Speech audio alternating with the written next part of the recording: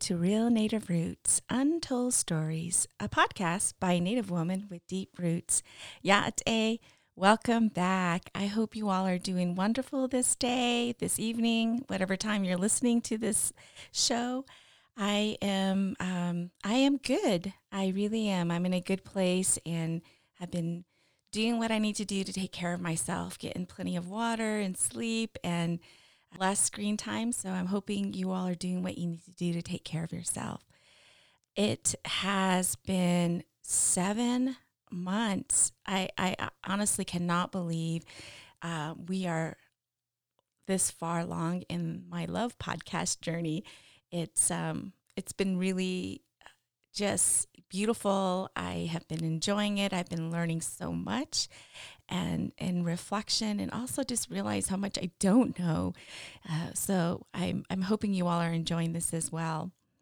So as you all have hopefully recognized, or if not, I'm just letting you all know in transparency that most of the guests that I've been bringing on it by people that I've met through friends, through work, or their relatives, and actually even people that have referred. So I actually when I'm curious about them, it's usually because they say something in a moment, and I'm like, ooh, that was really good. I love that, and it makes me curious to want to know more about that individual. And so, our next guest, that's exactly what happened. I actually met my friend, I call him my colleague as well. We we were doing some work together, but before that, I was in South Dakota doing some work, and he was him and his business partner. They were in the conference room with all of us, and anyway, long story short, they had wanted to work with us, and so we had an opportunity to work together, and then the rest is history. And most recently, actually, it was in February before this whole COVID situation happened, and we were meeting with other colleagues, and we were talking, and he had said something really profound that really struck me, and I was like, he would be interesting to interview. And, they always say, always ask, you never know what you're going to get. So I have to say that I was quite surprised when he said yes. Some people are really shy, some people are really excited, and I just didn't know. And so when I asked, he said yes, I was like really excited. So what I know about this individual, I can tell you, is that in working with him and getting to know him more, is he is a really deep, deep listener. And he also, I feel, in my humble opinion, is a strategic thinker. And I feel like he's the type of guy that would just kind of sit back and just listen deeply. He's very passionate about what he does in his world in terms of the work that he does. He's about education and about connecting people.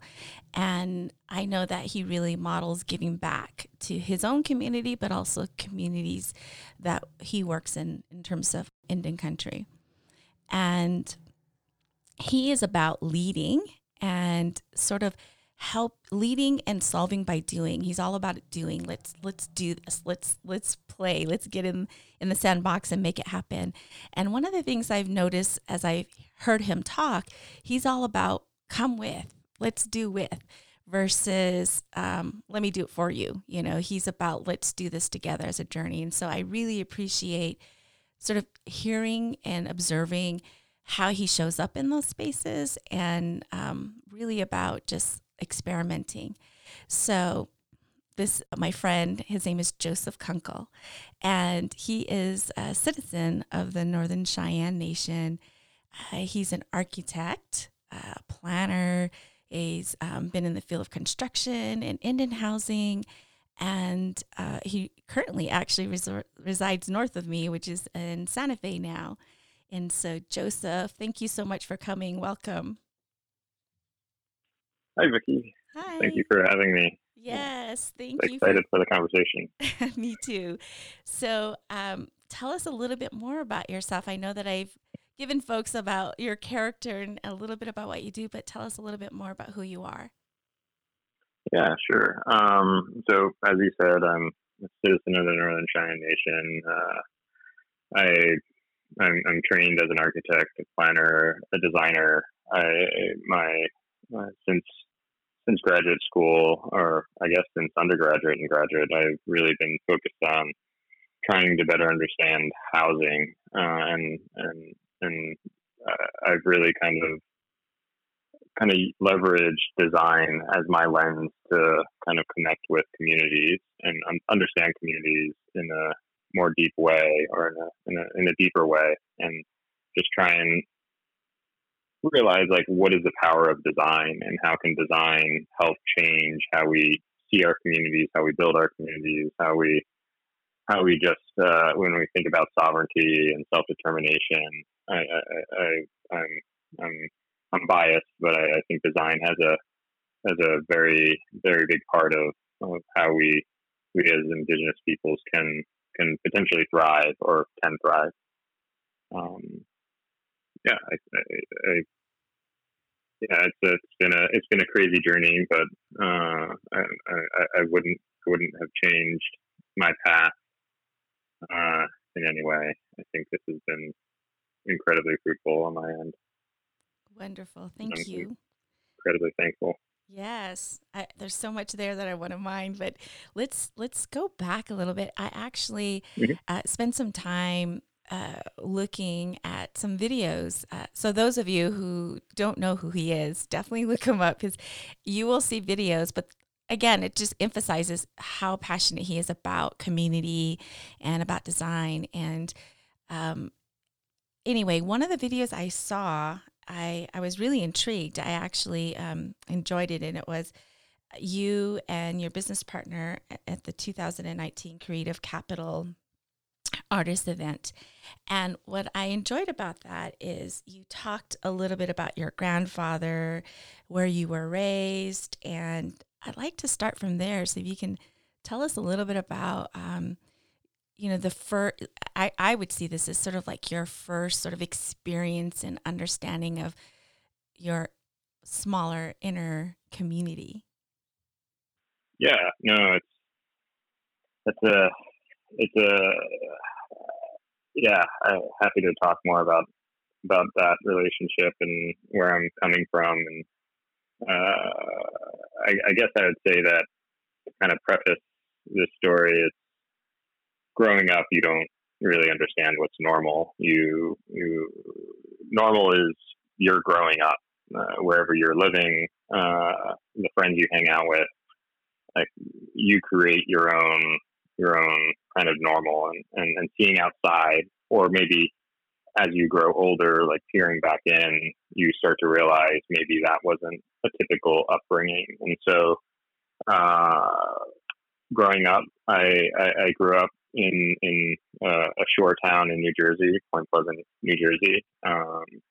But as you introduced me, as a citizen of the Northern Cheyenne Nation, I kind of split time going back and forth between New Jersey and what is now southeastern Montana in the Northern Cheyenne Reservation.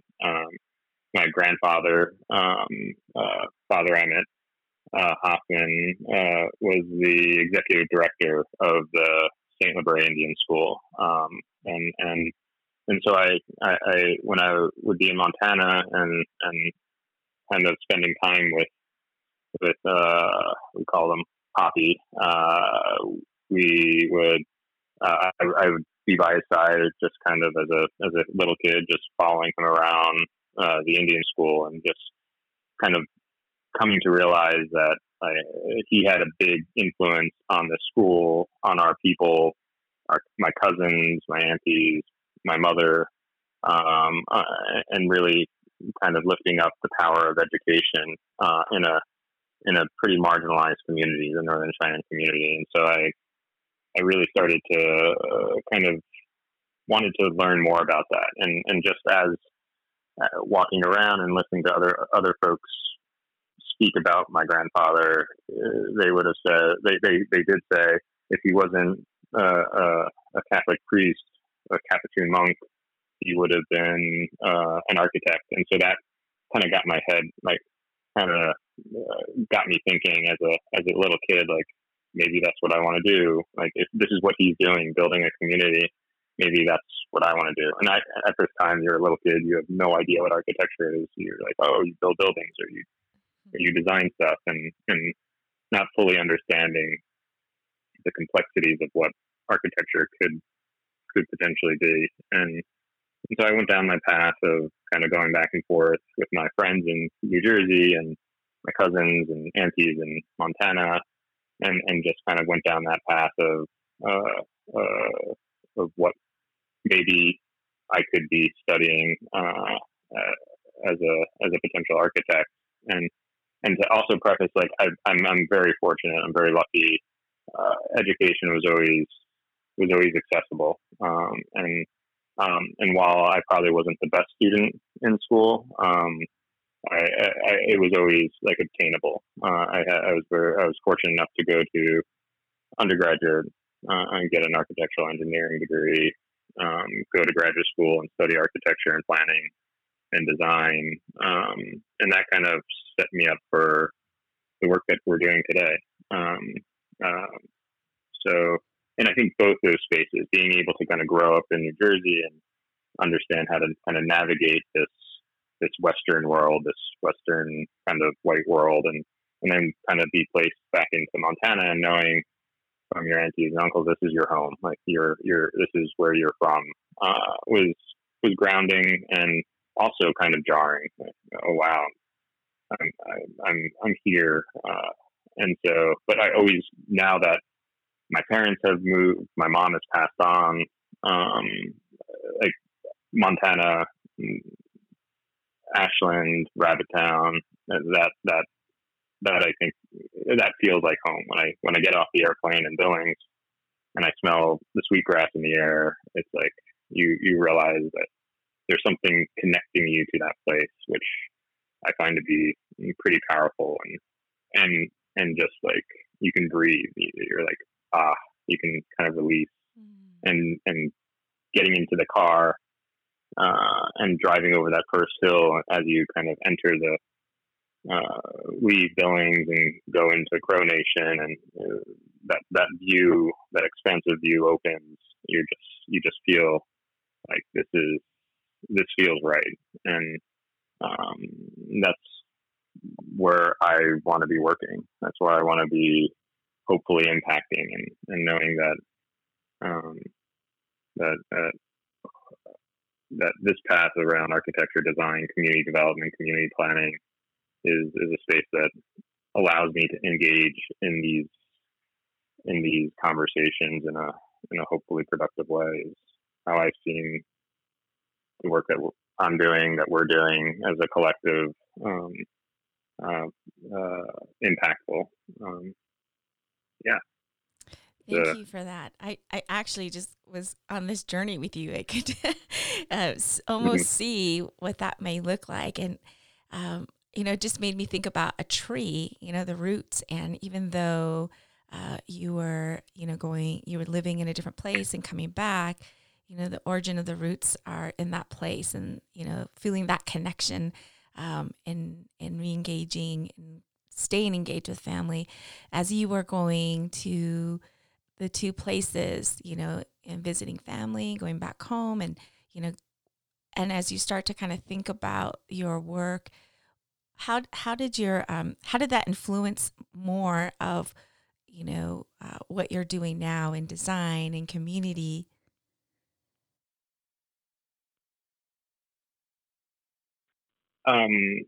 Yeah, I mean, I would say that has really, I think, grounded me. Growing up studying architecture, I think this, and listening as a young kid, not fully understanding what it means to be Northern Cheyenne. You kind of want to know more. You want to listen. You want to learn.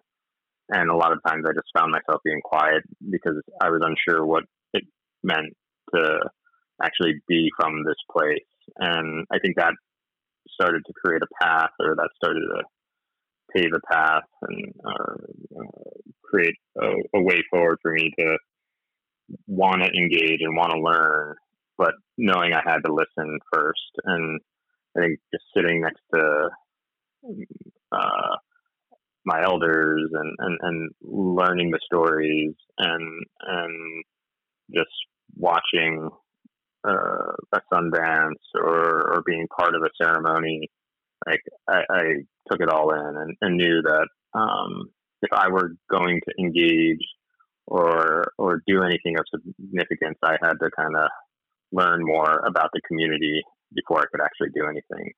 And I think that goes for all the communities we work in, whether it's in the Southwest, the Pacific Northwest, the Southeast, the Plains, the Northeast. It's going there in a humble way and understanding that you're an outsider. You might be indigenous, but you are an outsider and you're a guest. And the communities that you're working with understand who they are more than you do. I think architectural education and architects have historically been taught that they are the knowledge holders about the built environment. They know what's best. And I think in many ways, I've tried to reframe that kind of notion and try and kind of lift up the voices of the communities.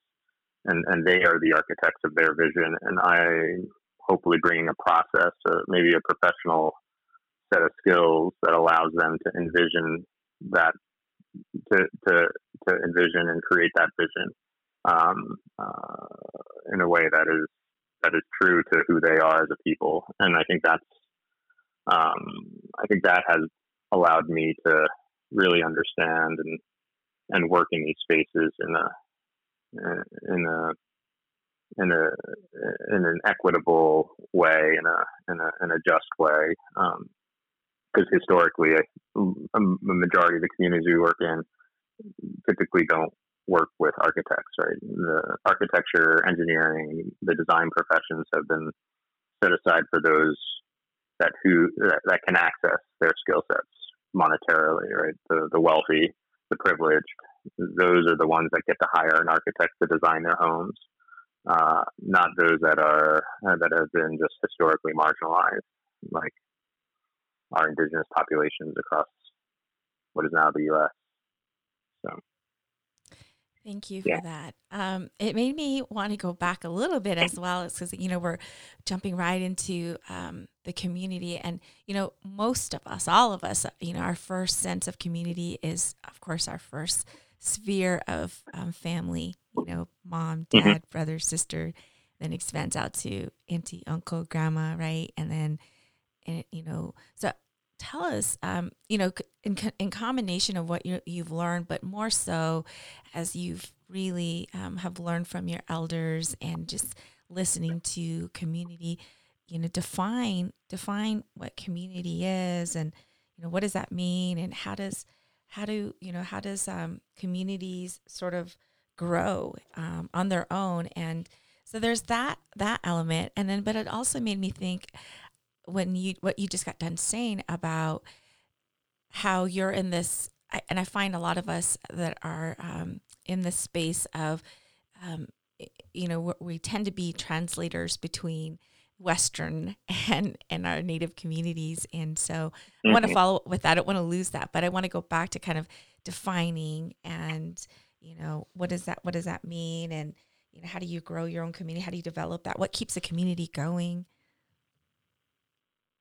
Yeah, I mean, I think community is so important and so crucial. I mean, a strong community helps one start to identify or create an identity. And I think that was very true of my growing up. And it allowed me to kind of understand who I am. Although at that moment in time, you don't know that. I kind of I'd maybe quickly fast forward to like the moment in which I was kind of spending a lot of time in Montana as a graduate student and post grad, And my aunties, or one aunt in particular, was very adamant of me changing my name, right, and or my last name, Kunkel. My mom was a full blood Northern Cheyenne. My dad is German and Italian, and hence I get the last name Kunkel from. And my auntie Montana was like, if you do anything, like when you become the famous architect that you will become, as she was saying it, like we want to ensure that it's you are Northern Cheyenne, and we should be lifting up that part of your history. And I thought to myself, well, I'm also German and Italian. Like that's also part of who I am. That's part of my identity. And so, for me to change my last name, I thought was maybe doing an injustice to who I am, and maybe in many ways, like um, not being truthful to that history. And I think that's one thing that I think I also lift up. It's like that's my last name, that's who I am, and I can be indigenous, I can be native at the same time, and balancing those two spaces and those conversations, I think, are so important to who you are and how you grow your community, right? So I have my friends in New Jersey that I'm I am I'm Joe, I'm Joseph, I'm from that community, and I still have good friends that are non-native that I grew up with, and I can go home and hang out with them just as I did in high school. I can go to Montana and the same thing. It's you are who you are, and I think community, being kind of centered in community and being part of a community and growing those connections is so important for an individual to feel connected. And I think in many instances we don't always have that, and that's I hope that connecting it back to the work that we do, that we're creating spaces, that we are developing communities that really are about creating community and connections, and hopefully the built environment that we are imagining and designing is a platform, is a backdrop for those connections to happen, so that individuals living in these places and spaces have the opportunity to create an identity for who they are. And I think that's so important, in many ways. And so that back and forth between native, non-native has been part of my history that I think has created who I am, as an individual. And we need to embrace that and share that. And, yeah, I think it's important. Oh, that's so beautiful, Joseph. I really wanted to just stop you at one point, but I wanted you to finish because I think like that is the highlight there in the sense of like your identity. And, um, you know, we are individuals, that make up the community. And until we embrace who we are, every bit of who we are, our truth, that makes, and we all do that, that makes the community much more powerful. And then the community has their own identity. And I think that's what makes, once we do that, it makes your work easy, to some degree. And I think that's your medicine, your gift in coming into these communities to help them mind that, to unpack and fold, like, this community, what is the identity, right? And I appreciate you going back again, wanted to go back because I actually wanted to ask you about the last name. And so I appreciate you sharing that. Anything you want to react to in what I just said there? Oh yeah, I mean it goes back to even further, like my great grandfather Arthur Wooden Thigh, my mom's grandfather, my mother's grandfather Arthur Wooden Thigh, was a rancher, and he had large family of and I have this picture in my office and on my desk, and I kind of look to that as like a continuation our story, of my family story. You see the big family, right?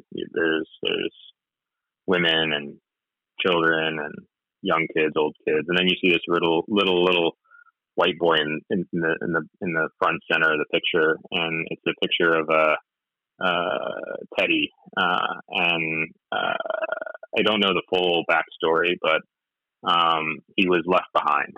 This little white kid, and Arthur basically took him in as his own, and so you have this little white kid that is now being raised as a Northern Cheyenne, and as a kid identifies as a Northern Cheyenne, which I think is pretty profound in the context of like that sense of identity, and that creating that sense of community and connecting to community is so important.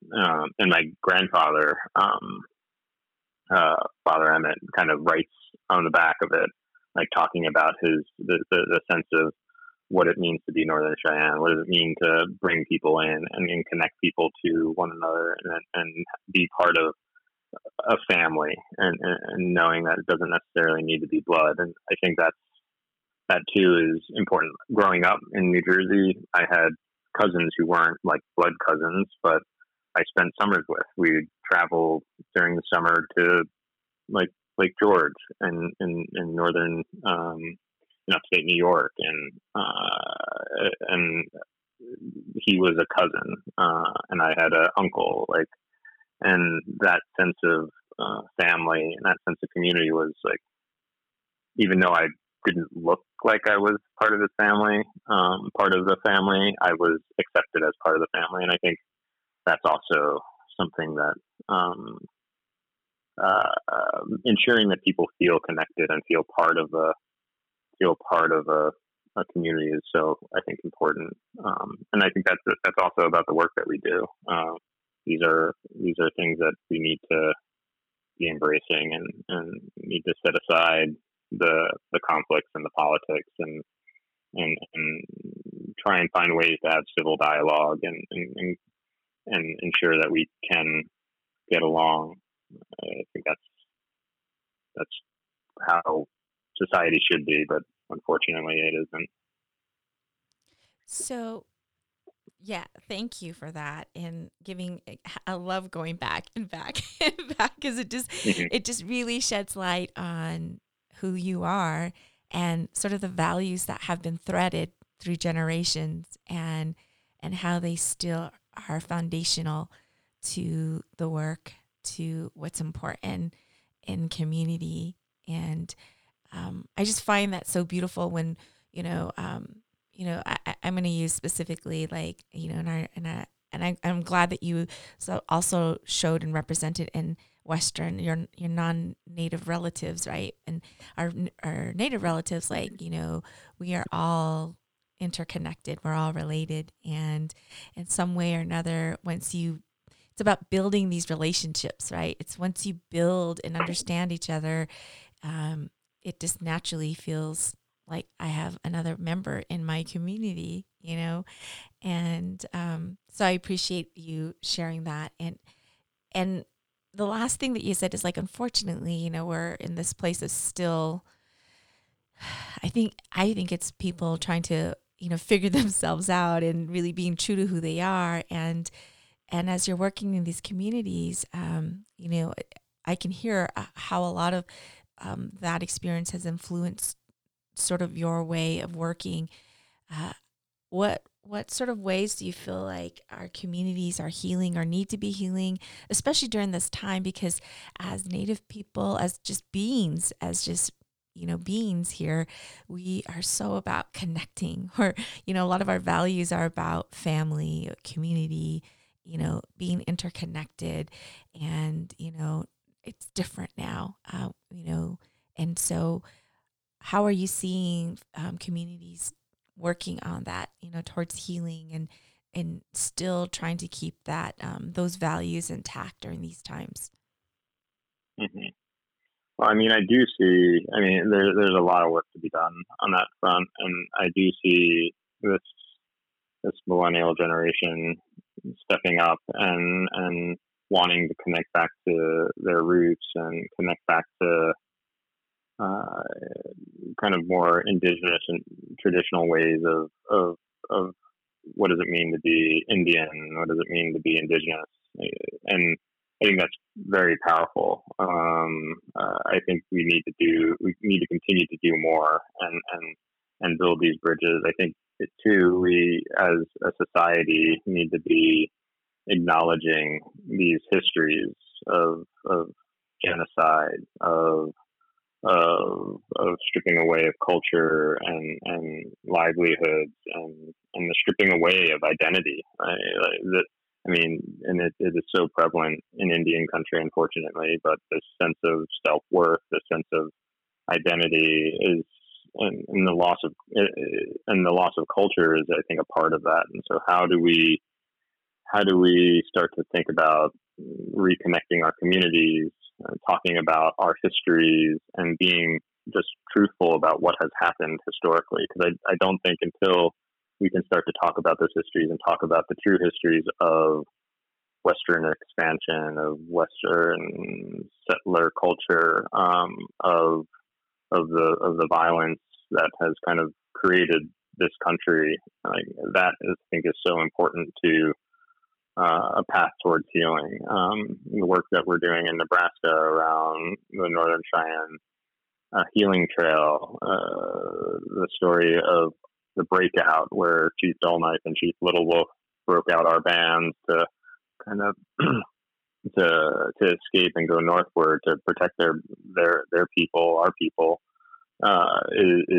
is part of our history, and yet it's not told nationally. It's not talked about. And so how can we ensure that these stories are part of primary education throughout the country? How do we ensure that my white friend over there understands the trauma that my ancestors have gone through?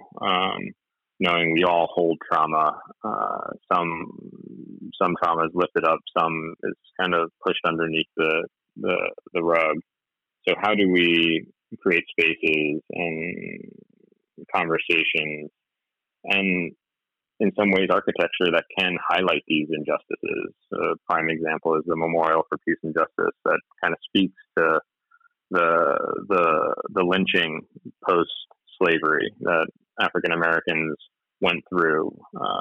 Well, how do we lift up the conversations of our boarding school history, where Native boys and girls were stripped of their culture and stripped of their families and forced to assimilate to white culture? And how, in what ways do we lift up those conversations and talk about the injustices done there? And I think we need to really come to terms with that if we were to create true healing within Indian country. Yes, yes, yes, and yes to that.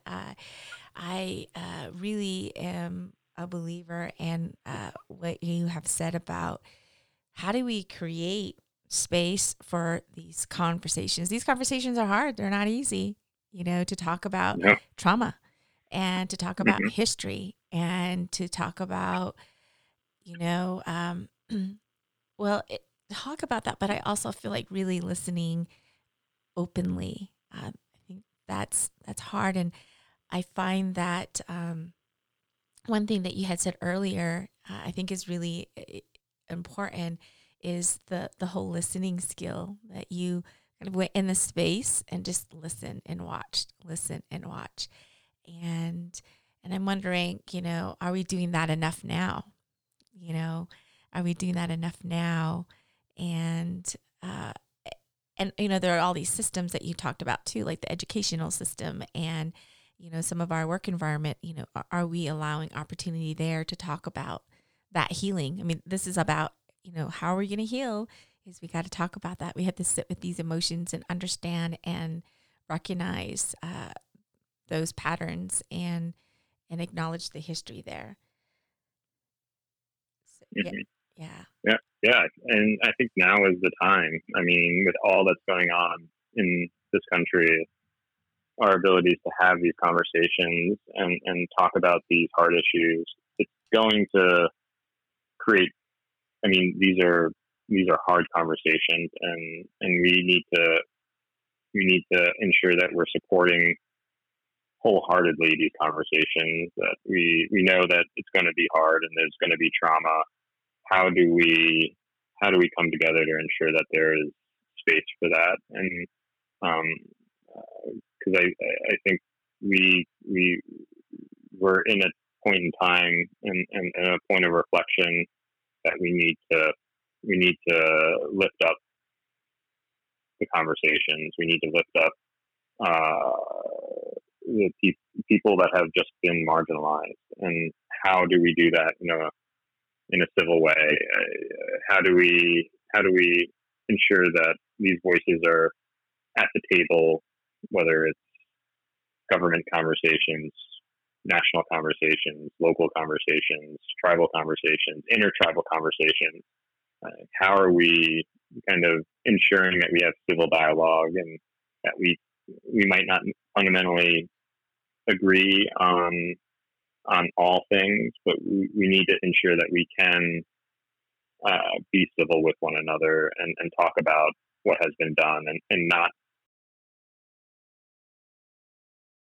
turn off or turn around or shut down others' opinions and others' thoughts. So I think the time is now. We need to be doing more, and whether it's in the work that we do as architects, as designers in community development, or whether it's in public policy and politics and or economic development and ensuring that those that have not had access to wealth, or how do we think about wealth generation and providing others that just have been left out. I think now is the time for us to be creating new systems. Not.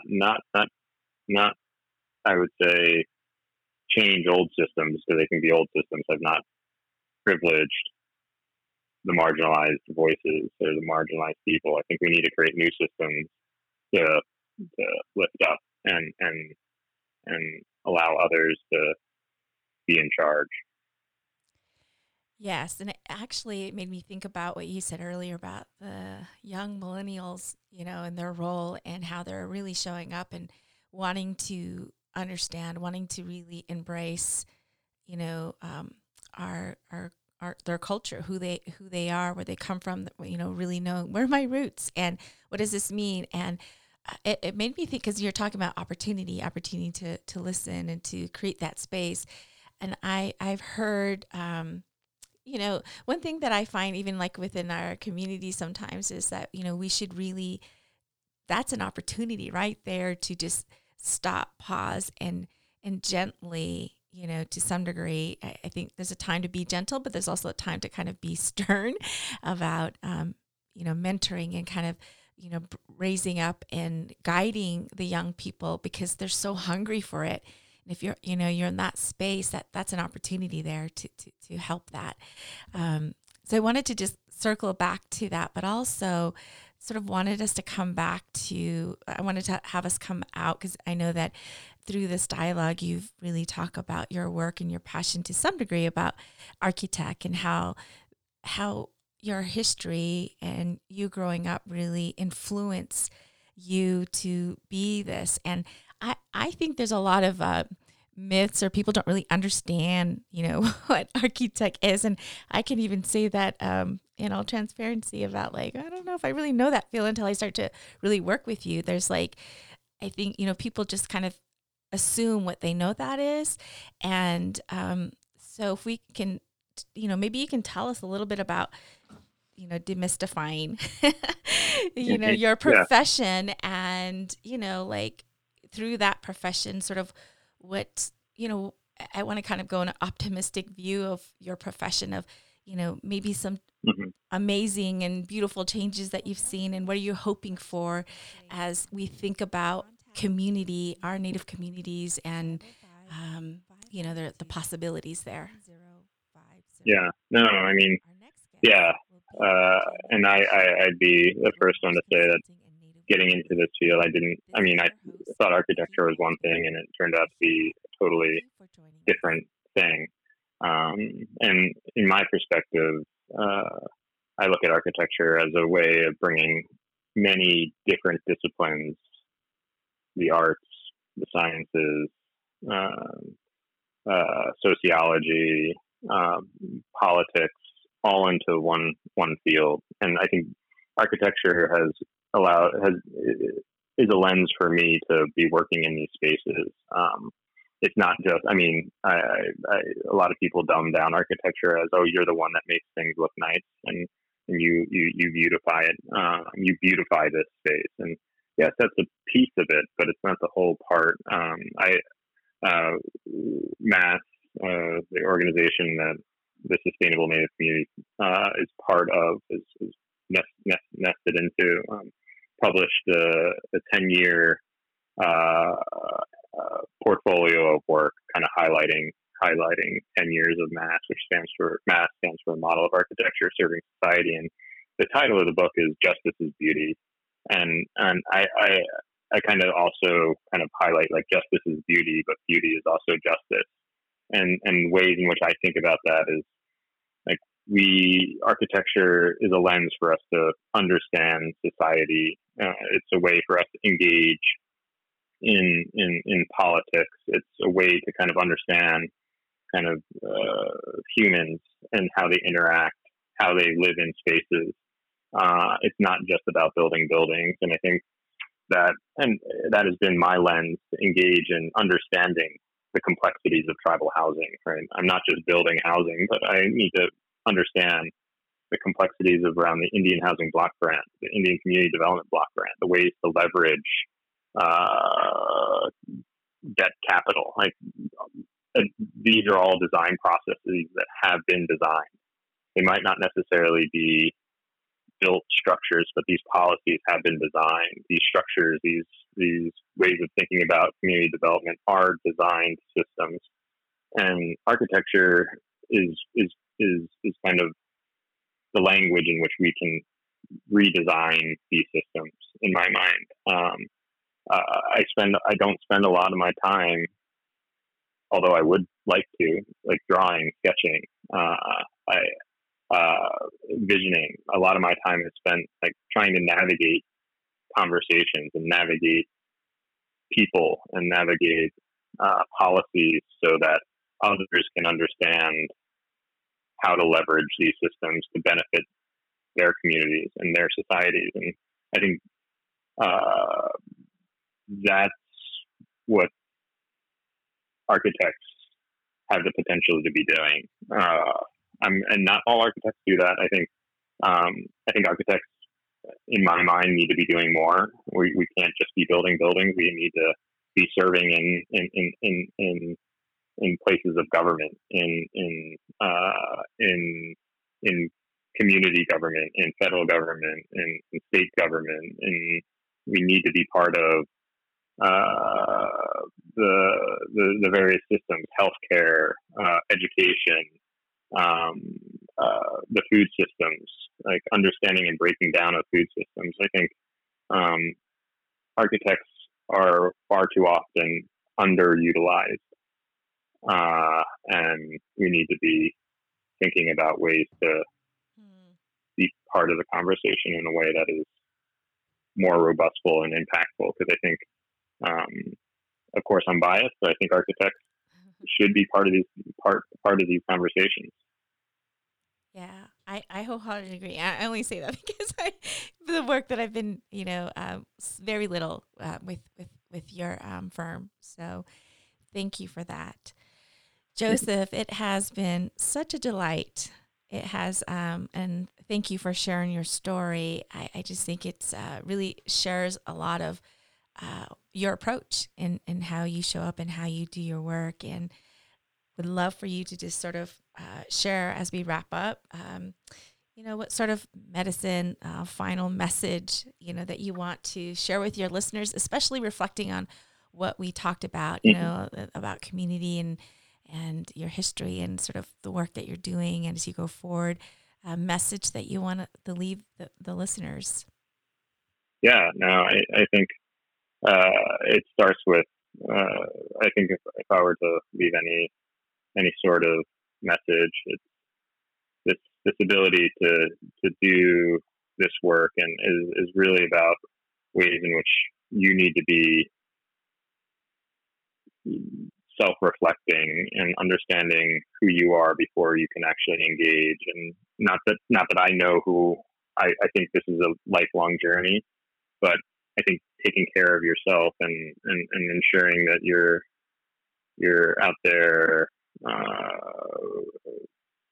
running, doing whatever you do physically or reading, whatever you do that makes you feel good. I think we need, especially during these times, we need to be doing it more, and then self-care. And I'll also be the first one to tell you that I need to be doing more of it. But if we're going to prepare ourselves for the hard work, we need to be taking care of ourselves, because if we're to have lasting impact and want to be part of these conversations for the long haul, we need to take care of ourselves and one another, and create spaces to support one another, because it's hard work and it's going to take a lot of time. So that's important. Beautiful. Thank you so much. You all heard it from Thank you. Joseph. Yes, prepare yourself for hard work. You need to take care of yourself and others. Ahiahat, thank you, my friend. And thank you. Yeah, have a wonderful day. Thanks.